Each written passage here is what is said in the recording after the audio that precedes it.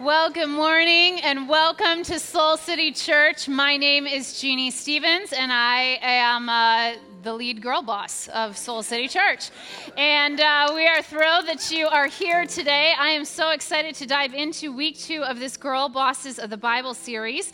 And I'm excited to introduce you to a very familiar girl boss today, Mary, the mother of Jesus. And she is an absolutely extraordinary leader. And I'm so excited for us to take a look at her life in a different kind of way today. And before we dive into that, many years ago, when I first started preaching and leading, I kind of made this agreement with myself and with Jesus. And the agreement was this, that any message I was going to give, I wanted to make sure that it was first preached in me before it was ever preached out of me.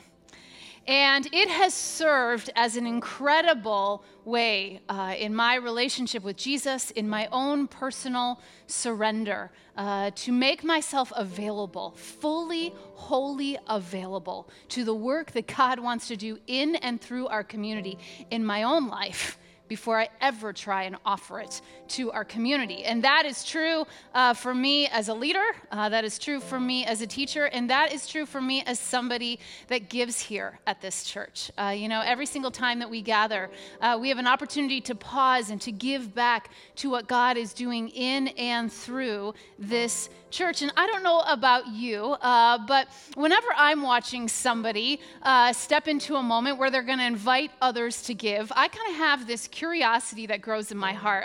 Maybe you're like me. And my curiosity goes something like this. Well, I wonder if they practice what they preach. I wonder if they actually do what they're going to ask all of us to do right now. It's kind of like when I go and work out. I like the person that's teaching the class to do the workout with me. If I'm going to suffer through burpees, we should all suffer through burpees, right? And I kind of feel the same way about leadership. I feel the same way about teaching, and I feel the same way about giving.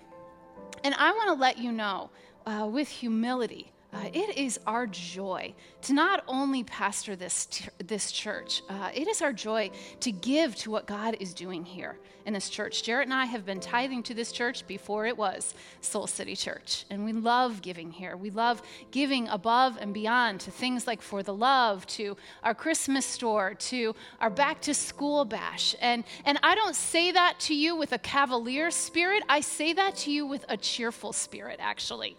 The scriptures say in 2 Corinthians 9:7 that each of us should give what you have decided in your heart to give, not reluctantly or under compulsion, for God loves a cheerful giver. And giving has brought so much joy to our lives. That's why I always enjoy inviting you to give. And so our host team is going to come, and we are going to give back to what God is doing in and through this church right now. We say this to you every week. There's 3 different ways for you to give. Those of you that call this place your home, in a moment you can give as we pass the buckets. Lots of you like to text in to give, and the number is actually up on the screen. And many of you that love to be consistent with your giving, you have set it up online. And that's a great way for you to give. But if Soul City Church is your home, I want to invite you to give cheerfully now. And giving produces such an amazing opportunity for us, doesn't it? To let go of what we so often want to hold on to. And as people, it's not just our resources that we struggle to let go of. There have been actually countless studies done on what it is that people most want, what it is that they most desire. And the thing that they most desire, once they get it, they want to make sure that they can hold on to it. Now, I can imagine that you can think of some of the things that people most want because they are the things that you most want. Marvin, we can totally stop now. You good? Awesome. All right. There wasn't going to be a break, and I just felt like, he needed to know, or he was going to be up there playing the entire time. Take 2. All right, there have been countless studies done on what it is that people most want, what they most desire, and that thing, once you get it, that thing that you most desire, so often when we desire it, we don't want to let go of it. True? And just think about some of the things that maybe you most want in your life. How many of you would say you want happiness in your life? Yeah, happiness is a good thing to want. Yeah, how many of you would say you'd like some more resources in your life? Yeah, money. Let's be honest, right? We're in church. We might as well tell the truth. How many of you would say you want some more freedom in your life, that you would appreciate some more freedom? Or maybe for you, it's peace. You would like some more peace or perhaps fulfillment or confidence. Maybe for you, it's just you would like a limitless supply of chips and guacamole without any calories ever in your life. That's one of the things that I most want in my life. And the funny thing is that psychologists and sociologists have concluded that there are actually only 3 desires that we all have in our lives. There's 3 basic categories of wants, 3 basic categories of desires that we have. Every human being wants these things. Those things that we want are approval, control, and security. Approval, control, and security. Approval is that desire to belong, the desire to be loved and liked, wanted, valued, appreciated, seen, respected, to be a part of something. I mean, how many of you have said, I have wanted those things in my life? I know I have. The second desire is control. Control is trying to make sure that everything in life goes the way you want it to go. We try to control all kinds of things. We try to control ourselves. We try to control others. We try to control circumstances. We even try to control God and everything in between. Security is the third desire. Security is that most basic of core desires because at its root, wanting security is wanting to survive.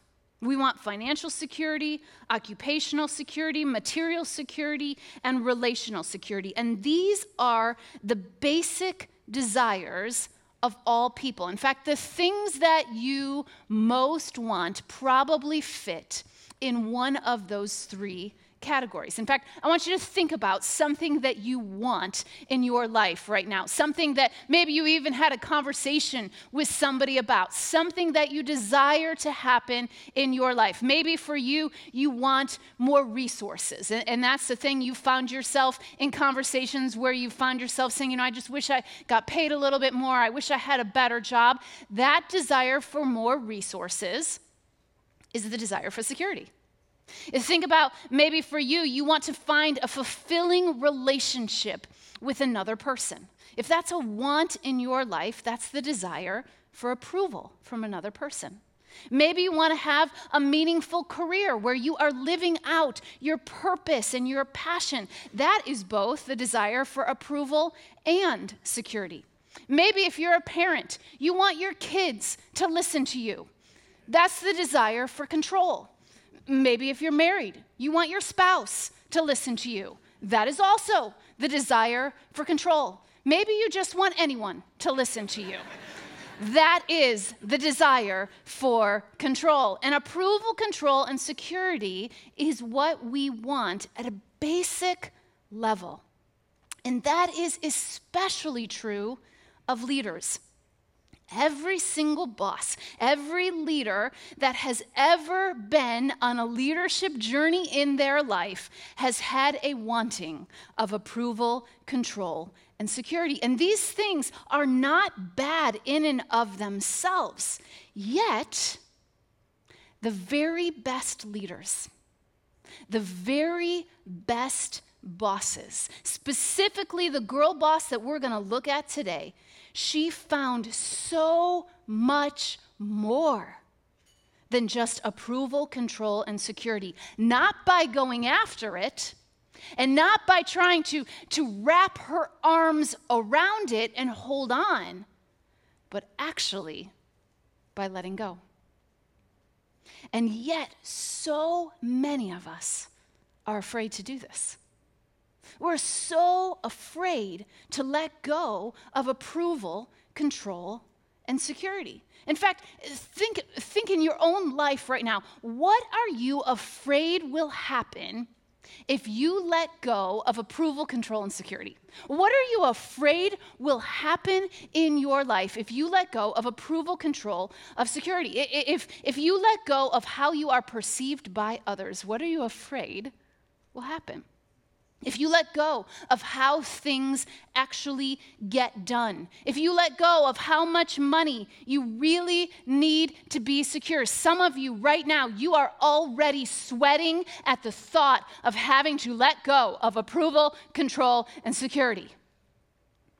And I want to show you what it looks like when we actually do let these things go in our lives. In fact, everybody, I want you to take your fists and I want you to squeeze them, hold them up and squeeze them as hard as you possibly can. Like if you can, cut off the blood flow in your arms right now, right? Squeeze. Are you squeezing your fingers really hard and making a tight fist? You know that feeling right now that's in your arms? It's heavy, isn't it? It's tight. It's forced. Now I just want you to open up your hands. Feels light, doesn't it? It feels free. It feels relaxed. It feels like flow, doesn't it? It feels like what it's supposed to be. And if this is what feels better to us, if this even physically feels better to us, I wonder why so many of us are so afraid to let go of this. We're so afraid to stop living our lives like this. And today we're going to look at the most unsuspecting girl boss, someone that we can learn from, because what Mary did was Mary mastered the art of letting go. And you know, just a few weeks ago, I was getting ready to go on a 48-hour solitude retreat. Every about 3 to 4 months, I go away on a 48-hour solitude retreat, and it is so good for me to be still and to be silent before God. And right before I was getting ready to leave, I was in a meeting with a few people here at Soul City, and we were working through something, and I don't even remember what we were talking about, but what I do remember is that I was really frustrated about something. And I was really struggling with something. And honestly, I don't even know what it was that I was frustrated about. And the people that I was in the meeting with started asking to me, can you go to the retreat early? What time is the check-in? Do they let people come on these retreats even earlier than was planned? Because they could tell that I was wrapping my arms around something and trying to gain some control, and I needed to practice the art of letting go. And you know, it was while I was on that retreat, I was at this convent up north, and it was while I was on that retreat and while I was in the silence as I walked around the grounds, I started paying attention to the many different statues of Mary. And I decided to go back to my room and to read different parts of the Gospels that she is a part of. And what I saw a leader who was trusted and who people followed, not because she was charismatic or convincing, but because of her willingness to lead through letting go. And it was there that I decided that I wanted to teach on Mary as this girl boss in the Bible. And you know, if I'm being really honest, what I saw in Mary's life and leadership was a quality that I often so struggle to own in my own life. And Mary became the leader that she was through this unlikely path of letting go. And that is why I'm excited for us to dive deeper into her story today. So I want to invite you to grab the Bible that is in the seat in front of you. We're going to turn to Luke 1. It's found on page 830. Luke 1, the very beginning of Luke, page 830. And you know, I think it's unfortunate that we only tend to look at Mary during the Christmas season. It's the only time we tend to pay her any attention. And I think the things that we are going to learn from her life today are so helpful for every season that we are in. And as you're turning to Luke 1, I want to give you a little bit of context on Mary. You know, Mary is probably the most notable woman in the scriptures and really throughout history. People have written about her, they've studied her, they've tried to emulate her. There are traditions of faith that actually worship her. They believe that she had significant power. Mary has been at the center of many controversies in church history. Artists have painted her and sculpted her. Musicians have written glorious music about her. Historians continue to try to understand her significance and the significance in the life of Jesus, the Messiah. And many people have really tried to boil Mary down as this gentle, quiet, and compliant servant of God that just obeyed the angel Gabriel. But Mary was anything but compliant and quiet. And when the world first meets Mary, they just meet this ordinary Jewish teenager who is called to an extraordinary task. So we're going to dive into Luke 1, starting in verse 26. And it says, in the 6th month of Elizabeth's pregnancy. Now, Elizabeth was Mary's cousin. God sent an angel to Gabriel to Nazareth, a town in Galilee, to a virgin pledged to be married to a man named Joseph, a descendant of David. The virgin's name was Mary, and the angel went to her and said, "Greetings, you who are highly favored, the Lord is with you." Now Mary was greatly troubled at his words and wondered what kind of greeting this might be. So this is quite the introduction that Mary has with an angel in her living room, right? The story goes on and it says, "But the angel said to her, 'Do not be afraid, Mary. You have found favor with God. You will conceive and give birth to a son, and you are to call him Jesus. He will be great and will be called the Son of the Most High. The Lord God will give him the throne of his father David, and he will reign over the house of Jacob forever. His kingdom will never end.' 'How will this be?' Mary asked the angel, 'since I am a virgin?'" Now, let's pause right there, because Mary seems to ask a pretty logical question in that moment. How will this be? Clearly, someone had the birds and the bees talk with Mary, correct? And so here's an angel in her living room telling her that she is going to become pregnant with the Son of God. So she's got a valid question. How will this be? And I am so glad that God did not pick me to be the mother of Jesus, because the scriptures literally would have read like this. Angel enters woman's house. Woman screams in holy terror. Woman pees her pants. She passes out. When she comes around, woman starts freaking out over the fact that she is about to have a baby. And oh yeah, the Father is God. That's how the scriptures would have been written. So it's really good. God in his omnipotence and in his power and in his sovereignty knew who not to pick. I would have never said, "Lord, how will this be?" That would have never been my question. I would have been like, what? What? Oh my gosh! I'm gonna have a baby and it's God's? How am I going to explain this to people? That's how the scriptures would have been written if I were Mary. I'm not Mary. The scriptures go on, though, and they say, "The angel answered, 'The Holy Spirit will come on you, and the power of the Most High will overshadow you. So the Holy One to be born will be called the Son of God. Even Elizabeth, your relative, is going to have a child in her old age, and she who is said to be unable to conceive in her 6th month, for no word from God will ever fail.'" Now listen to Mary's response. "I am the Lord's servant," Mary answered.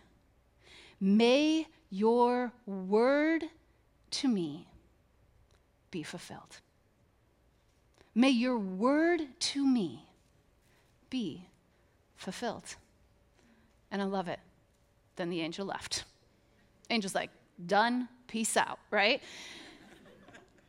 Mary's response to Gabriel is so like us. Her first question is how? Her first question is how? I mean, she's troubled. She has a few questions. Anyone else think you would be feeling the same way? You see, I think so many of us, when we get this sense from God, or we get this calling from God, or we even get a whisper from God, our very first question is, how, God? How's it going to happen? How's this all going to get worked out? How could this be? How could this happen? And Mary probably wanted the very same things that we want. She probably wanted approval, control, and security in her life. And now there's an angel in her living room that is telling her all of those things that you wanted, they're about to go away. All those things that you thought were important. All those modern bride magazines that you have over there to prepare for your marriage to Joseph. It's going to be done in secret now. You need to get rid of that. Call off the DJ. Call off the photographer. You see, Mary wanted the same things that we want. She wanted approval, control, and security. And now there's an angel in her living room that's telling her, Mary, I have a different plan. But in the face of that fear, Mary does something extraordinary. Instead of holding on and clinging tightly to what she wants, instead of trying to wrap her mind around the how, Mary lets go. She says, I am the Lord's servant. I am the Lord's servant. May it be to me according to your word. You see, I think so many of us, we let how keep us from wow. We let the how of what God is going to do in and through our lives keep us from the wow of what God is going to do in and through our lives. Here is an angel in the middle of Mary's living room, and she is about to become the mother of Jesus. Talk about a wow in somebody's life. And our propensity as humans is to go straight to how. And maybe you are missing the wow because you are so stuck on the how. You're so stuck on the how in your life, and God has an amazing wow for you, and he just wants you to be like Mary and say, may it be. I don't need to know how, God, but I trust that you are going to do wow in my life. I love what Scott McKnight says about this moment in his incredible book, The Real Mary. He says, we take Mary consenting to the angel's word for granted. You see, we need to consider her context, what it must have been like for a first century teenage Jewish woman to trust God. And what it would have been like to then have to tell this conception story first to her family, then to Joseph, then to others in public. When we consider this context, we come into touch with Mary's extraordinary faith. And Mary's faith that is so extraordinary is a faith that was willing to let go. You see, I imagine Mary was filled with fear in that moment. She had to have been filled with fear in that moment, scared that she could lose her relationship with Joseph, that she may end up alone. Talk about the desire for approval. Scared that her reputation would be tarnished and she would wear a scarlet letter and be gossiped about and kind of pushed to the margins of her community, the desire for security. Scared to become a parent, and not just any parent. She was about to become the parent, the mother of God. You see, letting go doesn't mean that you will not have fear. You will have fear in letting go. Just because you let go doesn't mean that the fear goes away, because we will never be free of fear, but we can be free from fear. We'll never be free of fear in this lifetime because the battle of letting go is not against fear. There will always be fear. Fear will always be present. But the battle is found in knowing that we can be free from fear. We can be free from the power that fear has on our lives. And in that moment, somehow Mary was free from the power of fear. She was aware that there was something more important going on, and she starts her journey as the mother of Jesus by saying some of the most courageous phrases in all of Scripture. May it be as you have said, Lord. May it be as you have said in my life. Those 3 little words. May it be. Those were probably the most courageous words that Mary uttered in her life because those words would change the course of her life forever. I imagine the life that she wanted, the life that she desired, while the angel Gabriel was standing there in the middle of her living room, I imagine that life just kind of flashed before her eyes in that moment. The approval, the control, the security, the sweet little life that her and Joseph were going to have. They could just live in obscurity, have some babies, raise those babies, become a grandmother. She could have a beautiful life. And I imagine in that moment, her life flashed in front of her eyes. And she knew in that moment, if I say, may it be, I am stepping into a whole different life. And it was the ending of what she thought she wanted. But it was the beginning of a radical trust in God throughout her life. How many of you know that what often feels like our ending is God's beginning? Come on, that preaches, friends. How many of you know? How many of you know that what feels like your ending, that's where God is just getting started? It's where God is just getting started. And Mary's response to the angel's announcement about what would take place in her life was a true prayer of not my will, but yours be done. Not my will, God, but yours be done. And it was the beginning of many more moments throughout Mary's life where she modeled the power that comes from letting go. And you can just read through the Gospels, and you can read through the relationship that Jesus had with Mary when her son first left her side at the age of 12, and he went off to teach. I imagine she probably whispered, may it be. May it be, Lord. When Jesus left home to start his ministry, and Jesus was just getting started, but that was probably a moment where Mary had to let go of some of her dreams as a mother. The dreams that she had for her son, maybe the dreams for her son to be married, to have children, for her to be a grandma one day. She had to release those dreams. Whisper, may it be. May it be, Lord, as you have planned. Or the moment at the cross where any mother would look at her child who's being tortured and is in anguish. I imagine every ounce and fiber in Mary's body wanted to pull her son down off of that cross and rescue him from that moment. But I imagine she just whispered, may it be, Lord. May it be. And those are just a few of the moments that are recorded in the Scriptures. Can you imagine all the moments along the way of raising an actual perfect child? Some of you are raising children, and your children think they are perfect. Mary actually raised a perfect child. Every morning, noon, and night, I imagine she had to say, may it be, Lord. May it be. He does know better than me.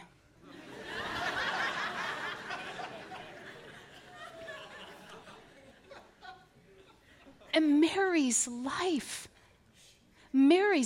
expressed a willingness to set aside her own personal wants in order to participate in the will of God as it unfolded in her life and ultimately as it unfolded for every person in human history. Because Mary's May It Be moment has us 2,000 years later looking to her life, and not just the willingness that she had to make her womb available to God, she made her whole life available to God.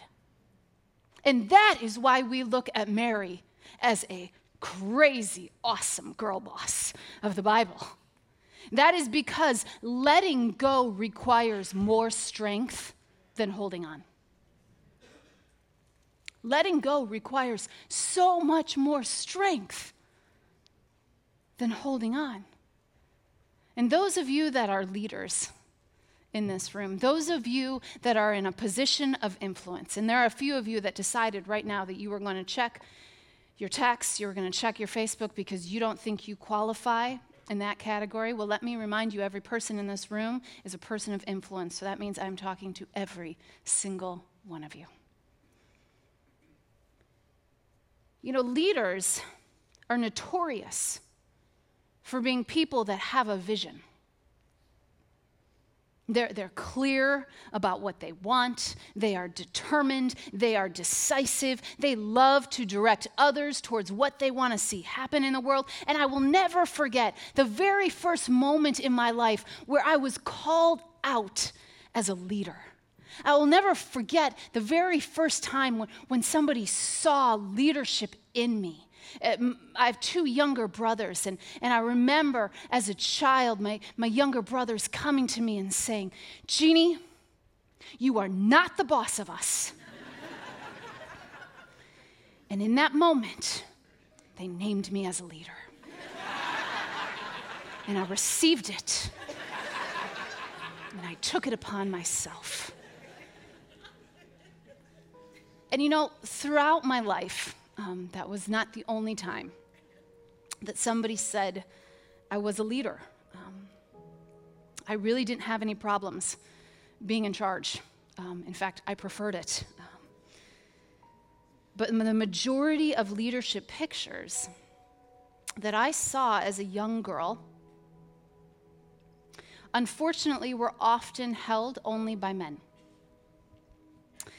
And those pictures that I saw were usually pictures of someone that was bold, somebody that was dominant, somebody that was assertive. And so as a young leader, I began to follow suit.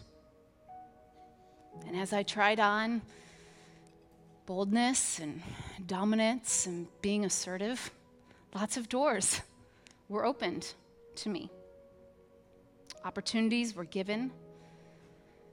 But over time, I began to see that that kind of leadership had a shelf life. That kind of leadership began to wear down. And I quickly saw that that is not the only way to lead. In fact, it's only a small sliver of what is needed in leadership. It was the tip of the iceberg. And God began to reveal and to show me that to become a leader worth following, to become a leader rooted in the character of Christ,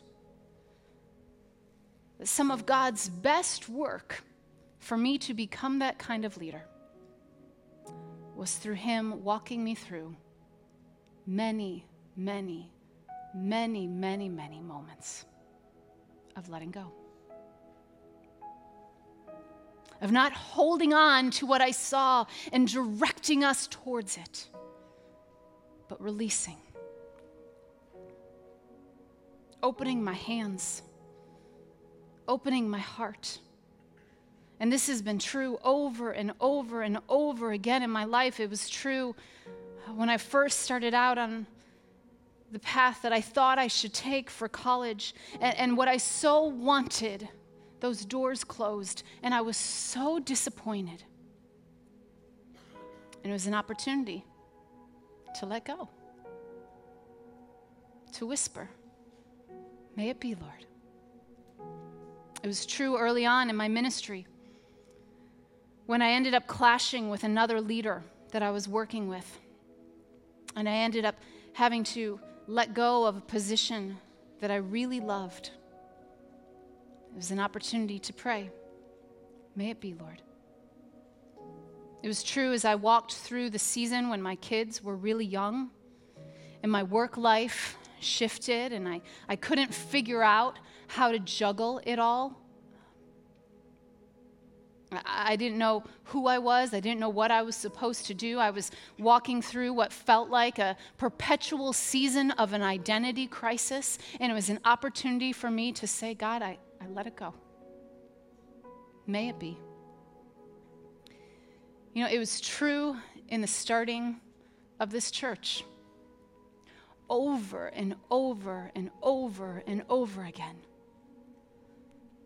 And when I thought that I had finally let go, there was another opportunity for me to let go in the starting of this church. It's been true not just in the starting of this church, but in the leading of this church. As I've had to make decisions for Soul City, letting go of how those decisions are viewed, letting go of how others perceive me, letting go of what they say about me, letting go of disappointing you, letting go of people that move away from Soul City. You see, while no one goes looking for opportunities to let go, it is one of the best ways that God transforms us. It's one of the best ways that God transforms us. And some of you have your fingers wrapped so tightly around your will being done in your life. You have a plan for your life, and it is so very, very good. And you're just waiting for God to get on board with your plan for your life. And the only time that you invite God into that picture is when your circumstances get a little off course and you ask him to just kind of redirect things according to your will, not his. And perhaps it's been a very long time since you have prayed a prayer like Mary prayed, where you say, may it be, Lord. May it be. You know, as we go into this week, I thought what a perfect homework assignment for us to just practice this as a breath prayer. Perhaps when there's a moment this next week where you want to cling to approval, to just whisper, may it be. May it be, Lord. When you want to wrap your arms around control in your life and just squeeze it as tight as you can, may it be, Lord. When you want to do whatever you can to make yourself feel safe and secure, to just surrender and pray, may it be, Lord. You know, I told you that I don't like messages to come out of me before they are first worked in me. And this past week for me has been over and over and over again moments of those kinds of breath prayers. Lord, may it be. May it be. Areas where I want to make something different, may it be. Areas where I want to make something move faster than it's moving, may it be. Areas of disappointment, may it be. And so often, we're so tempted to make letting go so much harder than it needs to be. I was in my last small group of this past year, this last week, and we were gathering together and we were kind of winding down for the evening, and a dear friend of mine who's in the group with me, she just said, you know, I have this sense that I'm supposed to read this poem for the group. I think it would be a perfect way for us to end our time together. And you ever have those moments where you're like, oh, you didn't read this for the group.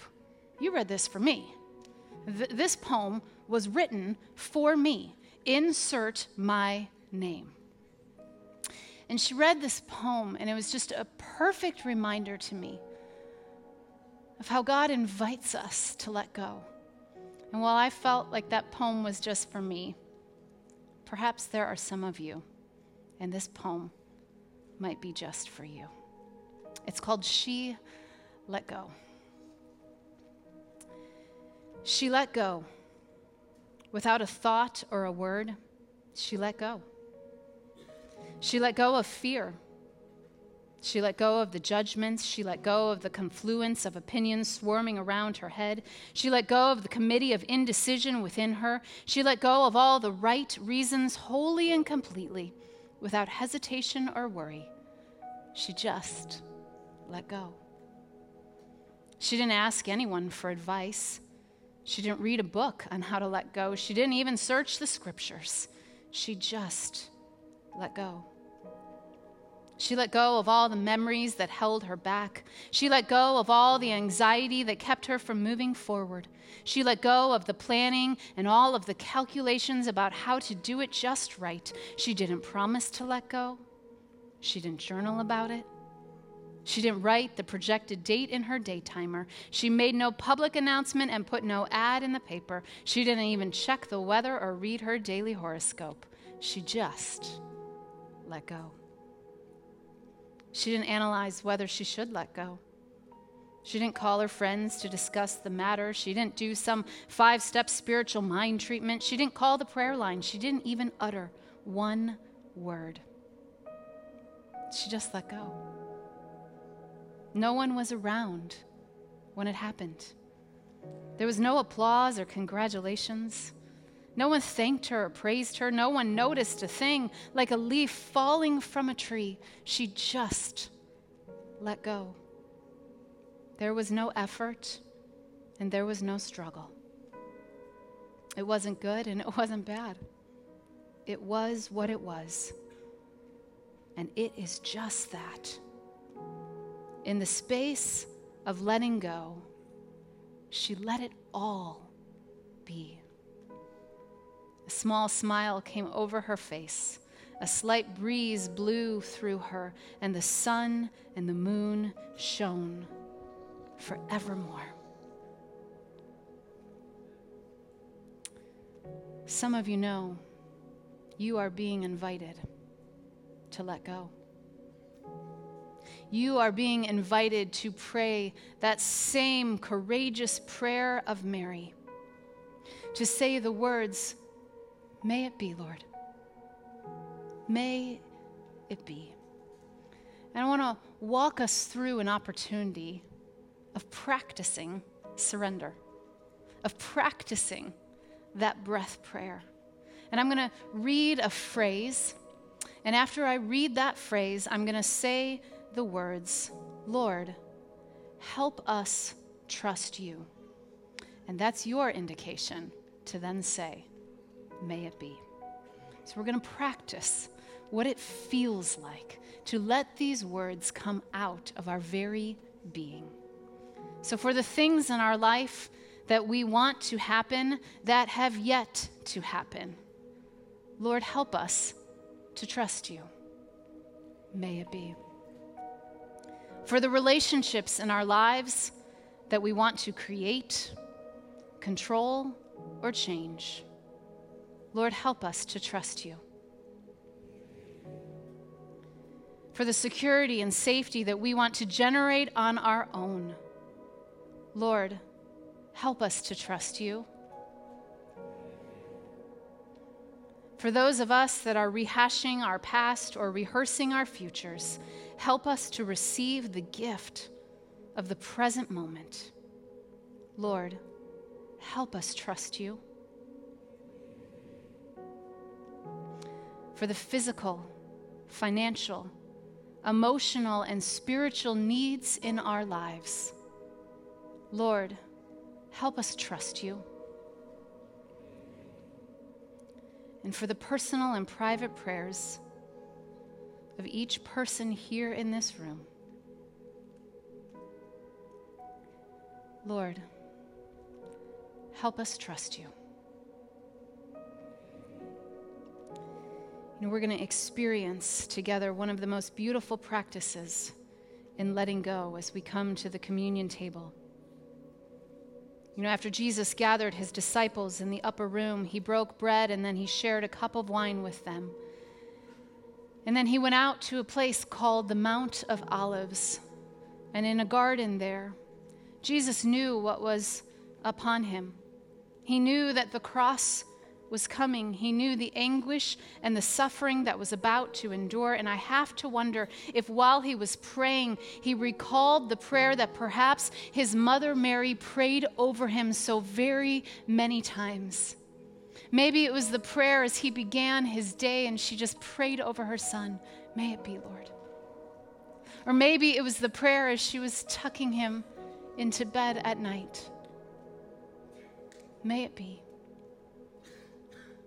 But perhaps that is what allowed Jesus to pray in the garden. "Not my will. Not my will, Lord, but yours be done." We are able to pray that prayer in our lives. We are able to let go. We are able to say, "May it be," ultimately because the cross is the number one picture. It is the most prized picture of what surrender looks like. It's the ultimate example of "may it be."